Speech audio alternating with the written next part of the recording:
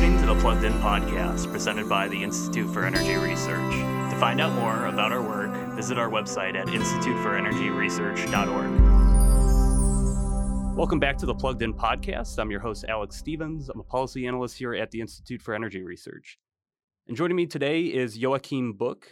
Joakim is a writer, researcher, and editor on all things money, finance, and financial history.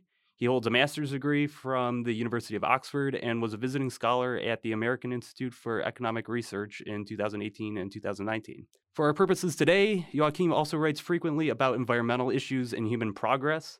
His work has been featured in the Financial Times, FT Alphaville, and he's a frequent contributor to publications such as CapEx, Notes on Liberty, and humanprogress.org.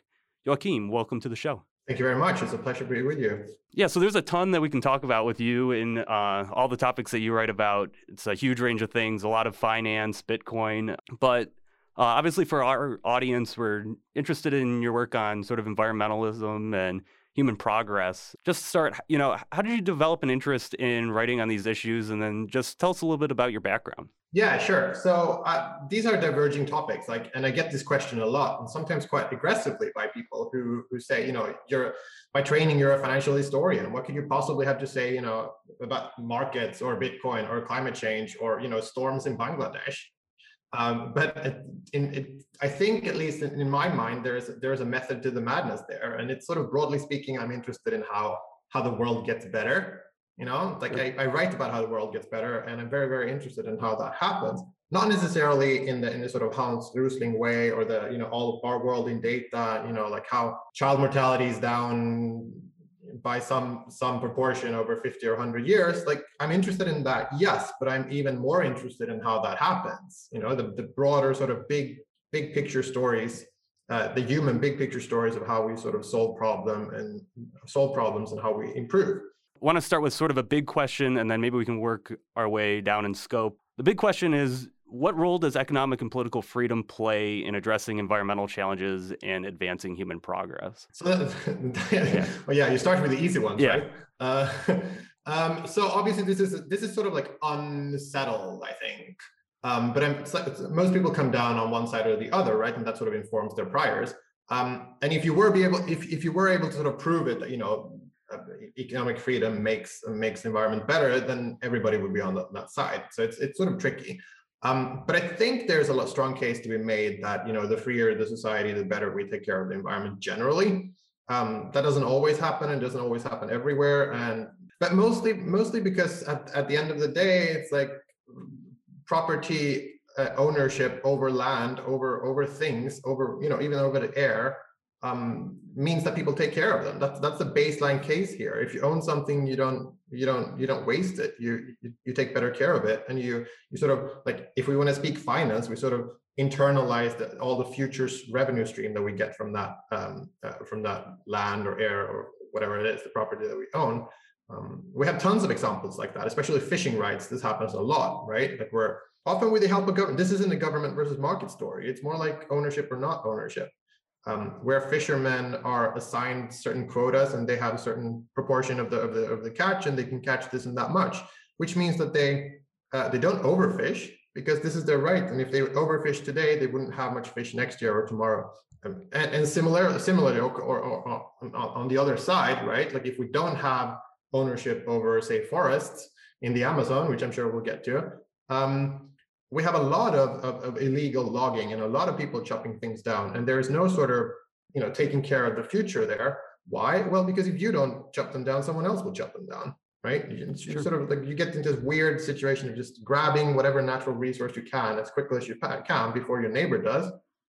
Whereas if you have a proper legal system and you have a proper sort of property right regime, then people take care of it better. So I think that's the baseline story for why economic freedom matters for the environment. Yeah, it's something I notice a lot in your writing is a focus on sort of like institutions mattering and the way that they structure incentives, I guess would be the way that I put it. That is an emphasis on property rights and sort of the rule of law and all the things that you talked about there. When we talk about economic freedom, a lot of times what people associate with that, or hopefully associate it with, is growing wealth and growing economic prosperity. And that sort of gets into the idea of the environmental Kuznets curve, which you've written about.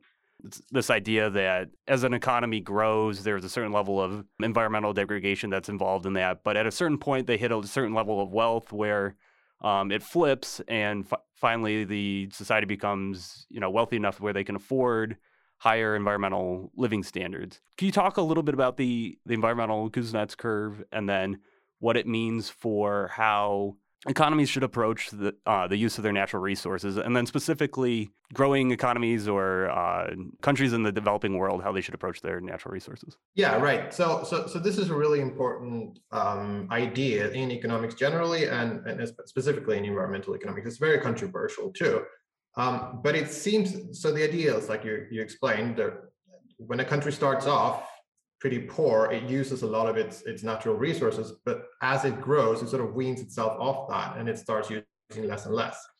So there's a turning point, which would be the peak of the Kuznets curve, from where a country starts using less of whatever environmental resource we're looking at. Usually we include emissions here, like CO2 emissions or so, but we could do forests too, we could do fish in the sea, we could do all kinds of environmental things and plot that over a curve and see how rich and poor countries align, essentially.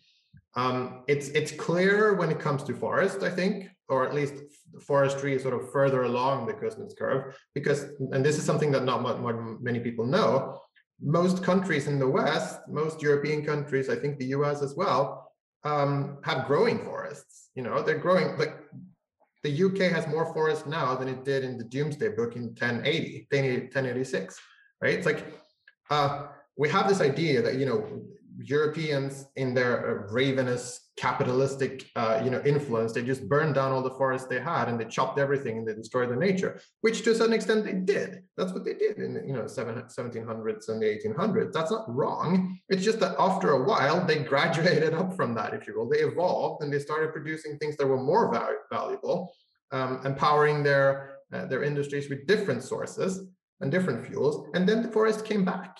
Like we've learned this in recent decades as well. Like when we stop using as much land as we used to, the forests grow back. So most Western countries are growing their forests, and so we get this like correlation between a poor country in its growth phase using a lot of natural resources, and it looks very unsustainable and dangerous for nature or for forests in general. And then after a while, they stop, they wean itself off, and then they increase the forest again once they're rich. We could think of it as another consumption good. It's like when I'm poor, I really need to focus on what keeps me alive, me and my family alive. I have to do the basic essentials. But when I'm richer, I can spare some of it for a nice garden or a nice forest or taking care of my environment. I can afford that. I have the luxury to do this. Certainly, and some of that has to do with time too. As your wealth grows, it frees up your time and your labor to address environmental problems as well. You're not as focused on, like you said, the sort of essential things keeping you alive. Yeah, and I think I often think about in this conversation, it's almost implicitly, it's like rich Western, well-educated people who are very well off, who are lamenting poor countries of the world who are chopping down too much of their forest. Specifically, this is the case in Brazil and Amazon, right? It's like, oh, this is bad for the planet, and you shouldn't do this. And you're like, hang on, people. Here are a bunch of poor people who don't really have your privilege, and they don't have time, and they can't afford to look 150 years into the future. They have to survive today, and you can't really just lament them or attack them or ridicule them for doing that. And in my head, it's like, it's so weird because this is one of the few assets that these people have. It's like, why are they not allowed to use the very assets that are at their disposal? Right? That doesn't really make any sense to me. Just because somebody possibly on the other side of the planet doesn't think you should be using the resources at your disposal, it's bizarre because, like you said, oftentimes these people are sort of living on the edges of poverty and stuff, and it's like the only thing that it's really their only access to sort of grow out of that poverty or, improve their lives. So. Yeah, right. Absolutely. And so specifically, I'm going to come back to Brazil again. That was a thing a couple of years ago that I wrote about a lot with the forest fires in Brazil and in clearing in the last couple of years or so. which I think, I suspect that it's not really a forest thing. It's more like a media hype. And it's like, the South American version of Trump was in the lead, like that we have to attack him because Trump is evil. And then it doesn't really matter what the underlying topic is. We just have to, because there was all this like, how much of the Amazon was disappearing in I think this was 2018, 2019, something. And then the next year, it was, like that year, everyone was like on and on and on about it, and everywhere, and the celebrities and presidents and everyone was worried about the Amazon, and sharing Instagram photos of forests that weren't the Amazon or weren't 2019. Right. It was hilarious. And then the next year, when the net Amazon clearing was something like 50% higher, there wasn't a peep. Like nobody talked about it the next year. It's like, yeah, clearly you guys don't care about the forest. You just care about the political imagery of what you're doing. This is ridiculous. But even so, like when we talk about Brazil, so Brazil is like a weird. Sometimes we talk about Brazil as the median country of the world because they're somewhere in the middle in most things. Income, it's a big country, development, that kind of thing. And when we plot sort of Brazil's GDP per capita and how rich the country is, or how much the average person earns, it kind of looks like they should have passed the point of the Kuznets curve. They should have reduced their how much impact that they have on the forest. Especially, they should have the deforestation rates in the Amazon should have come down. But what you forget there, and what people often forget, is that Brazil is a massive country and it's sort of divided in a rich south and a very, very poor north. And the forest is in the north. So there are a lot of farmers and rural people and people in the north living, basically sub-Saharan African living standards. And by that, from that point of view, it's not weird at all that they're chopping down forests and they're clearing forests for land. That's basically what people are supposed to be doing at that stage of the development. It's not that weird. So we've mentioned you have two articles, one on deforestation at Human Progress, and then there was another one that you're mentioning here for AIER, where you kind of go through the situation in Brazil, and I'll make sure I add those to the show notes so that our listeners can check those out. There's obviously a distinct difference between the way that you talk about these environmental issues and the way a lot of other people do. And there's sort of a focus on the economic way of thinking. I would say that, is definitely animates your writing, and rightfully so, given your background. What do you think are a few things that, people who constantly push sort of political environmentalism and sustainability, what are some things that you think they miss in their analysis of the economy and sort of the environment? So one thing is something that economists have been sort of bashing for decades, if not century. It's the sort of the zero-sum game fallacy. Like since basically 1800, we're no longer living in a world of zero-sum. When I get more, that doesn't mean somebody else get less, because we have a growing pie. We have more of what we had. So that's something that I think happens a lot. And it's like, if we are using all these emissions, and if we're growing this much, and if all these people in the West are living this amazing lifestyles, then somebody somewhere must be suffering. Somebody must be paying the consequences. This comes up a lot with like fair trade considerations, or like, oh, how much of this banana, the revenue for this banana or this T-shirt or whatever went to the farmer. And it's like, this is completely missing the point, right? Because you look at the world as a zero sum. If you took something and somebody else lost something. And I think that's one, I don't know, fallacy, but one mistake that people think, or a mistake that some people do when they think about the climate. Even more so, I think it's the inability to put things into perspective. Like, how bad, how much, how long? Like, generally, like, I was listening to Greta Thunberg this morning, and like some of her TED talks and some of her writings, and she's completely honest about this, but she blames it on her autism, and she says, well, I see the world in black and white. And it's like, yes, girl, that's the problem. The world is nuanced and the world is complicated, and very few things are black and white. And it's not like this is like a binary sort of switch where we just like turn off emissions and then we live in the land of unicorns. No, like, there are trade-offs, and the trade-offs happen at the margin. We do a little bit more of something and do a little bit less of something else, and we have to sort of weigh those costs and benefits against each other all the time. And when we do that, the climate doesn't come out as that big of a catastrophe, or at least this is something that I think Steve Conan said in a podcast a few days ago. The certainty of the rhetoric, the uncertainty of the science doesn't match the certainty of the rhetoric. which I think is something that people miss a lot. So we go overboard on disaster and 12 years before we die, and like the world is going to end and civilizations can end. It's like none of that is on the table at all, and we just have to sort of like, I don't really know why that happens and how that's a thing, but we need to sort of like compare the costs to the benefits and see, what else can we do with this. Opportunity costs matter. That's something that economists push a lot. Yeah, you hit on several things there.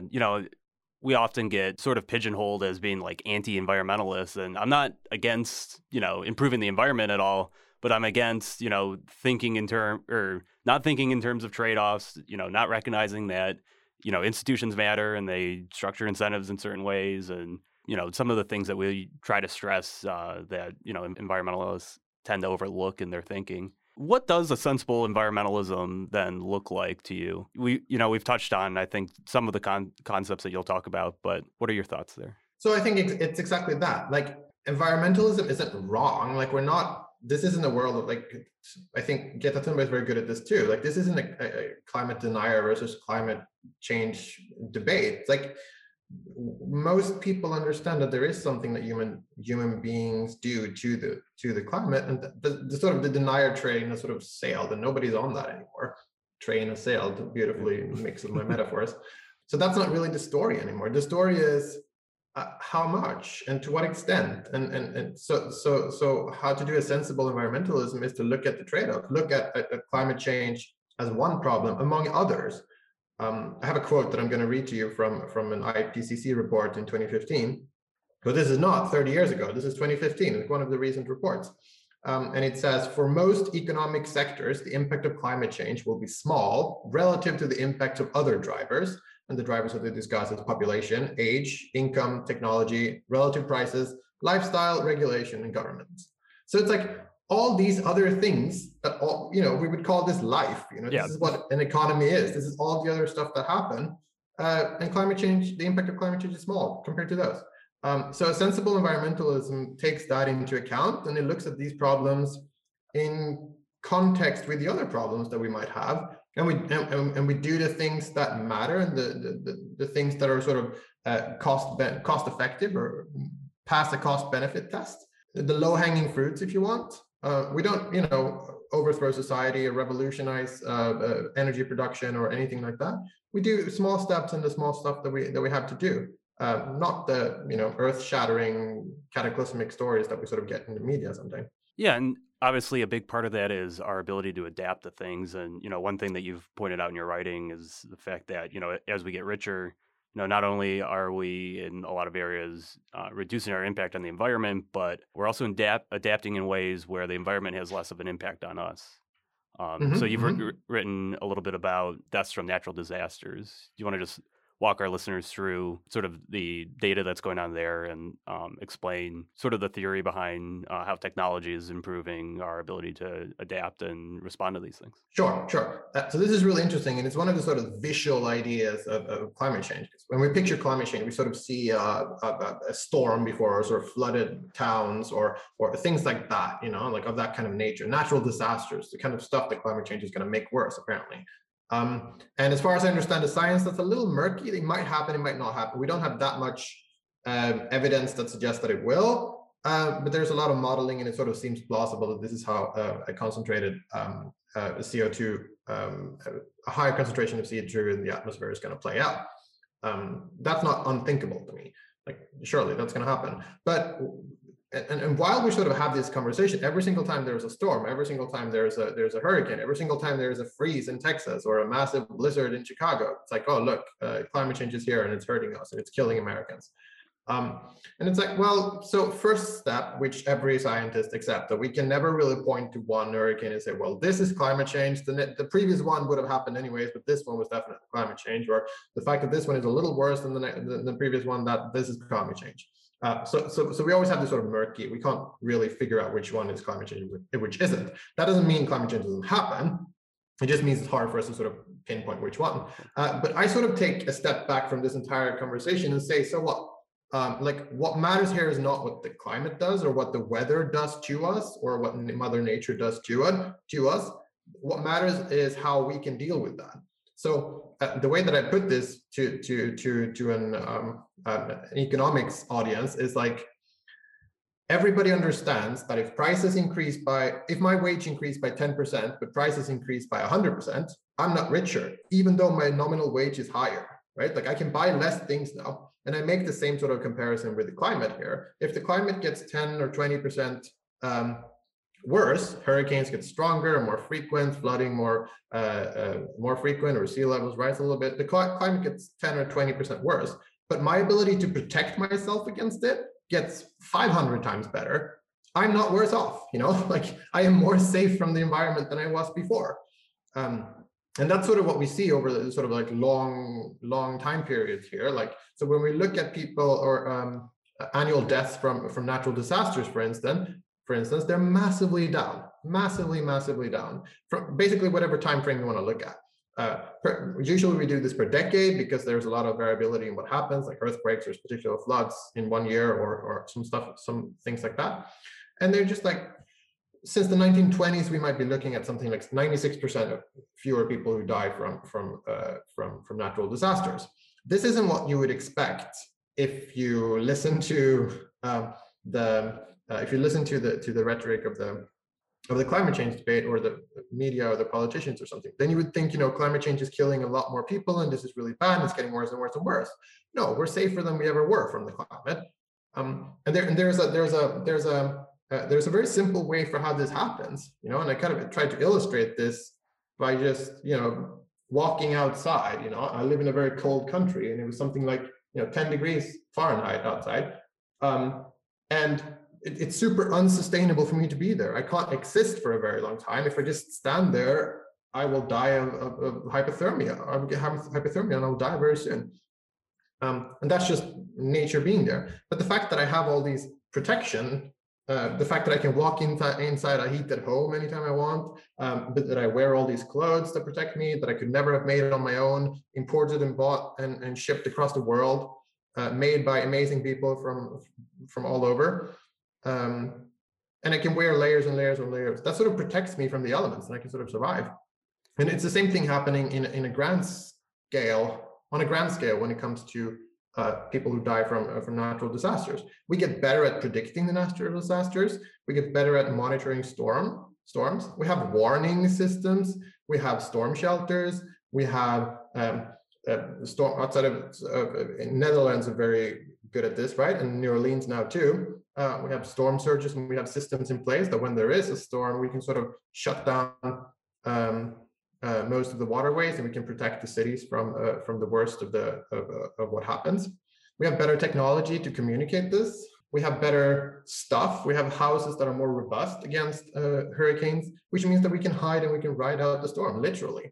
So yeah, do you want me to talk about the human progress story?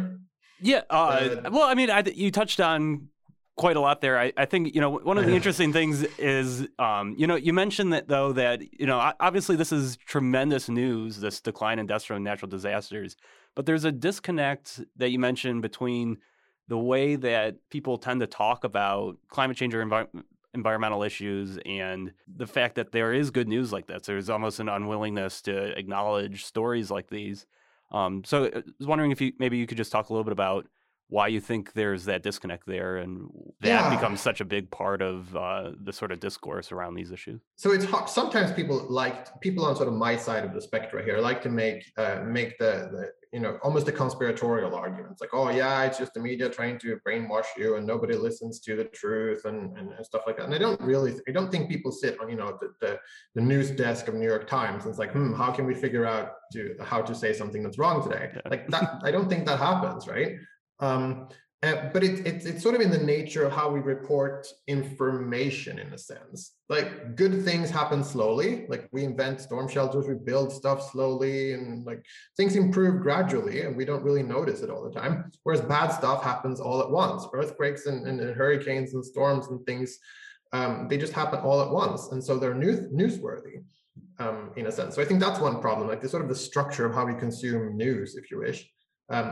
My editor at Human Progress, Marianne Tupy, has this thought experiment where if he's trying to figure out what a newspaper would look like if they only had one issue a decade or one issue every 50 years. instead of one issue every day, or now, online issues whenever news come up.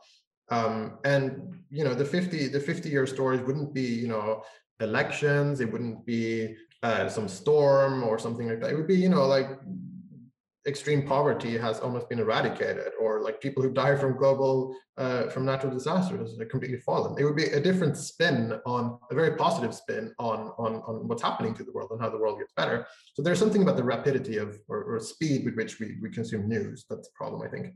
Otherwise, I don't know, like bad news sell. Yeah. We like to watch scary movies. I don't know, like stuff that are really scary or fascinating, and it grips your imagination, or not your attention. But yeah, like I think so to illustrate the story, it's like I wrote this article about Bangladesh from last year. And there was a storm in Bangladesh in May last year. It was called Amphan, I think they pronounced it. It was a super cyclone, and I never heard of a super cyclone before, but apparently that's when winds are not just like really, really bad, but terrifically, terribly bad. So something like 130 miles per hour or something like that. Like it was one of the strongest cyclones that we've ever recorded on Earth, and it made landfall in Bangladesh, a poor country, low-lying country with 160 million inhabitants. Like, if I ever wanted to come up with a scenario for where climate change is going to what the future of climate change is going to look like, this is it. Like terrible storms, worse than we've ever encountered, hitting poor countries. Like this is bad, and almost nobody's heard of it. Why? Not just because the pandemic was crowding out everything else, but because almost nobody died. It wasn't hundreds of thousands of people. It was 128, not 128,000, 128 people. Almost nobody died. Why? And this captures exactly what I find so fascinating with human progress, and what fuels my interest here. It's like, what was it that allowed us, or the Bangladeshi, I didn't do very much,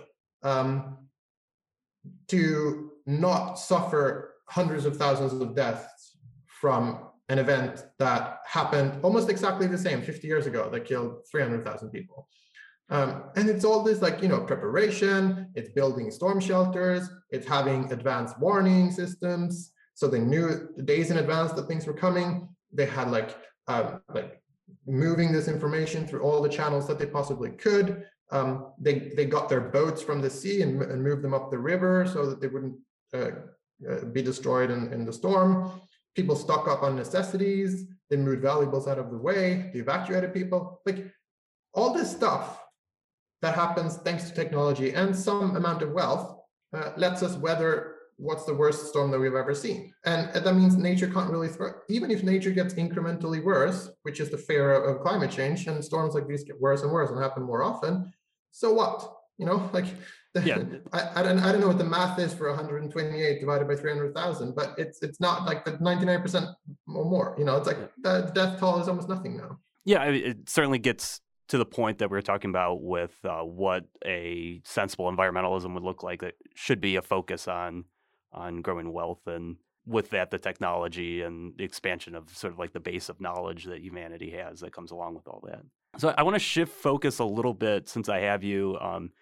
You've been sort of a rare critic of carbon taxes. I'm just wondering, what's your position there? And could you talk a little bit about, it's sort of in the weeds economics, but, why is taxing an externality like that not just such an open and shut case? And what are your thoughts just generally on carbon taxes? Okay, so I like to think that I don't have a strong opinion on this, but I probably do. And just to sort of like qualify it, if you want to do something at all, or anything at all about climate that don't involve, building storm shelters or other like things that I find completely reasonable, or storm surge barriers and that kind of thing. If you want to do something, then a carbon tax is probably the least bad thing you can do, right? It's like, okay, I have training in economics, so there's no wonder I think so. This is the way of how we allocate costs, and the most efficient, the most efficient producer can carry it, and the people who are not very efficient are sort of weaned out by a carbon tax.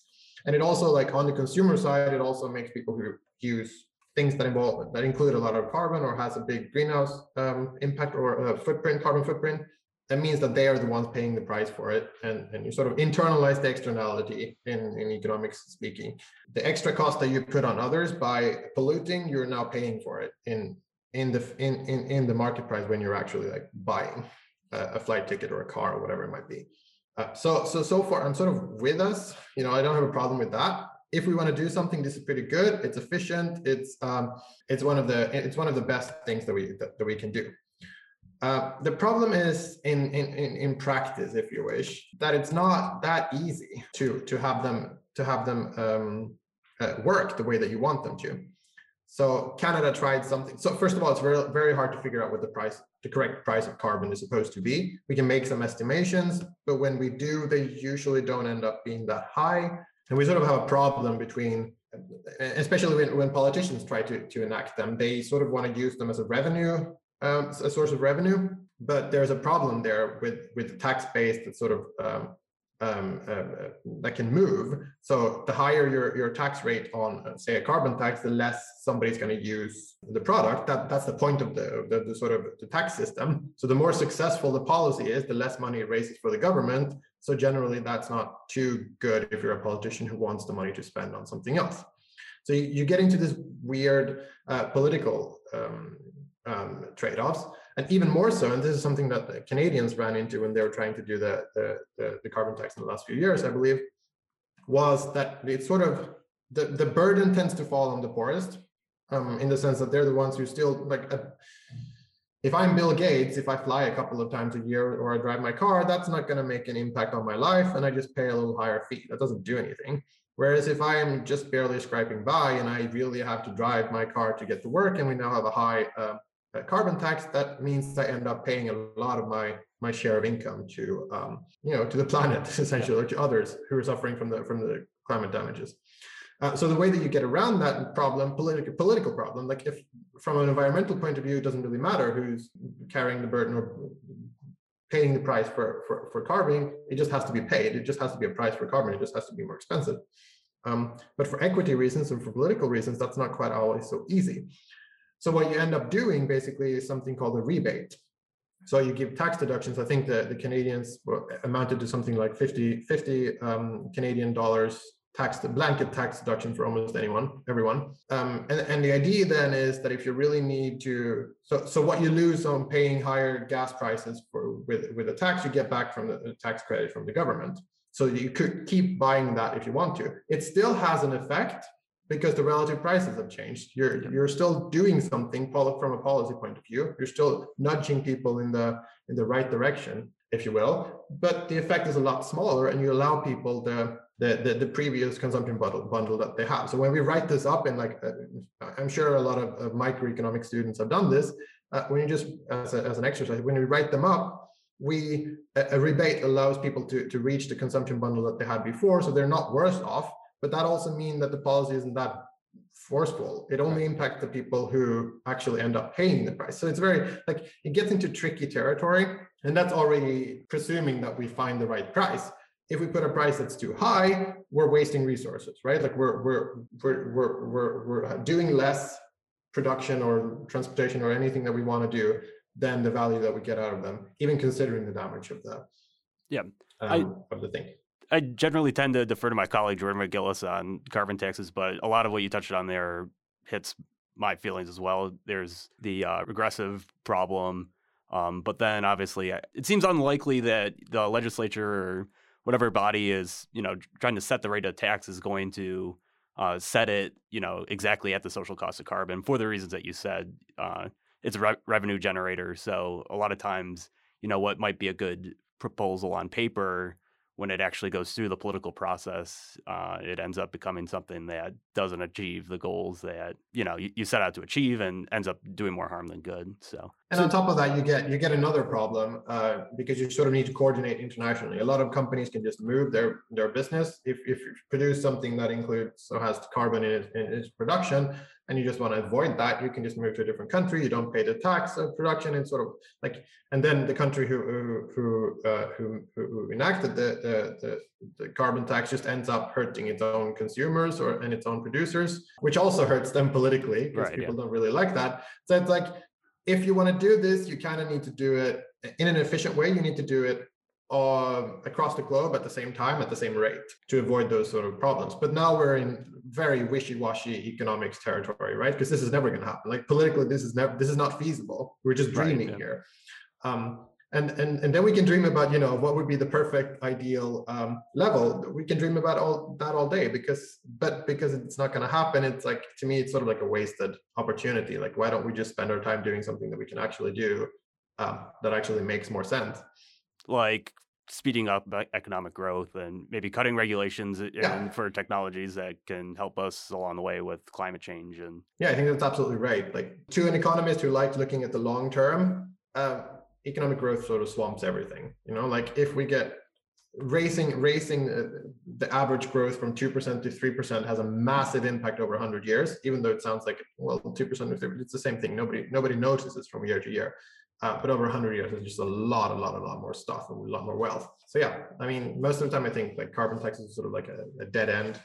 It doesn't really do what you think you want it, what we ideally want it to do, and there are better things to do. So we're kind of running up to close to our time here.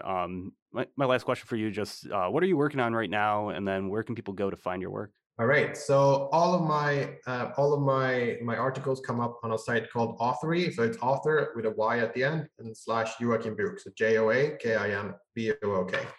I am half active on Twitter, annoying people from time to time. Also, the handle is Joakim Book, just my name.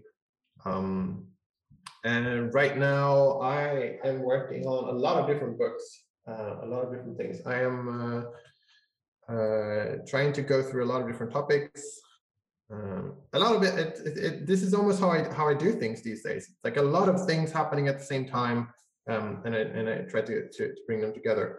I recently wrote a couple of interesting things about the British house market for capex and house prices, and I took a sort of a cheeky position that house prices haven't actually increased during the pandemic. They've been cheaper, not more expensive, which is a little counterintuitive. So yeah, like I like to do things like that seem a little bit outside of it and give us things to think about.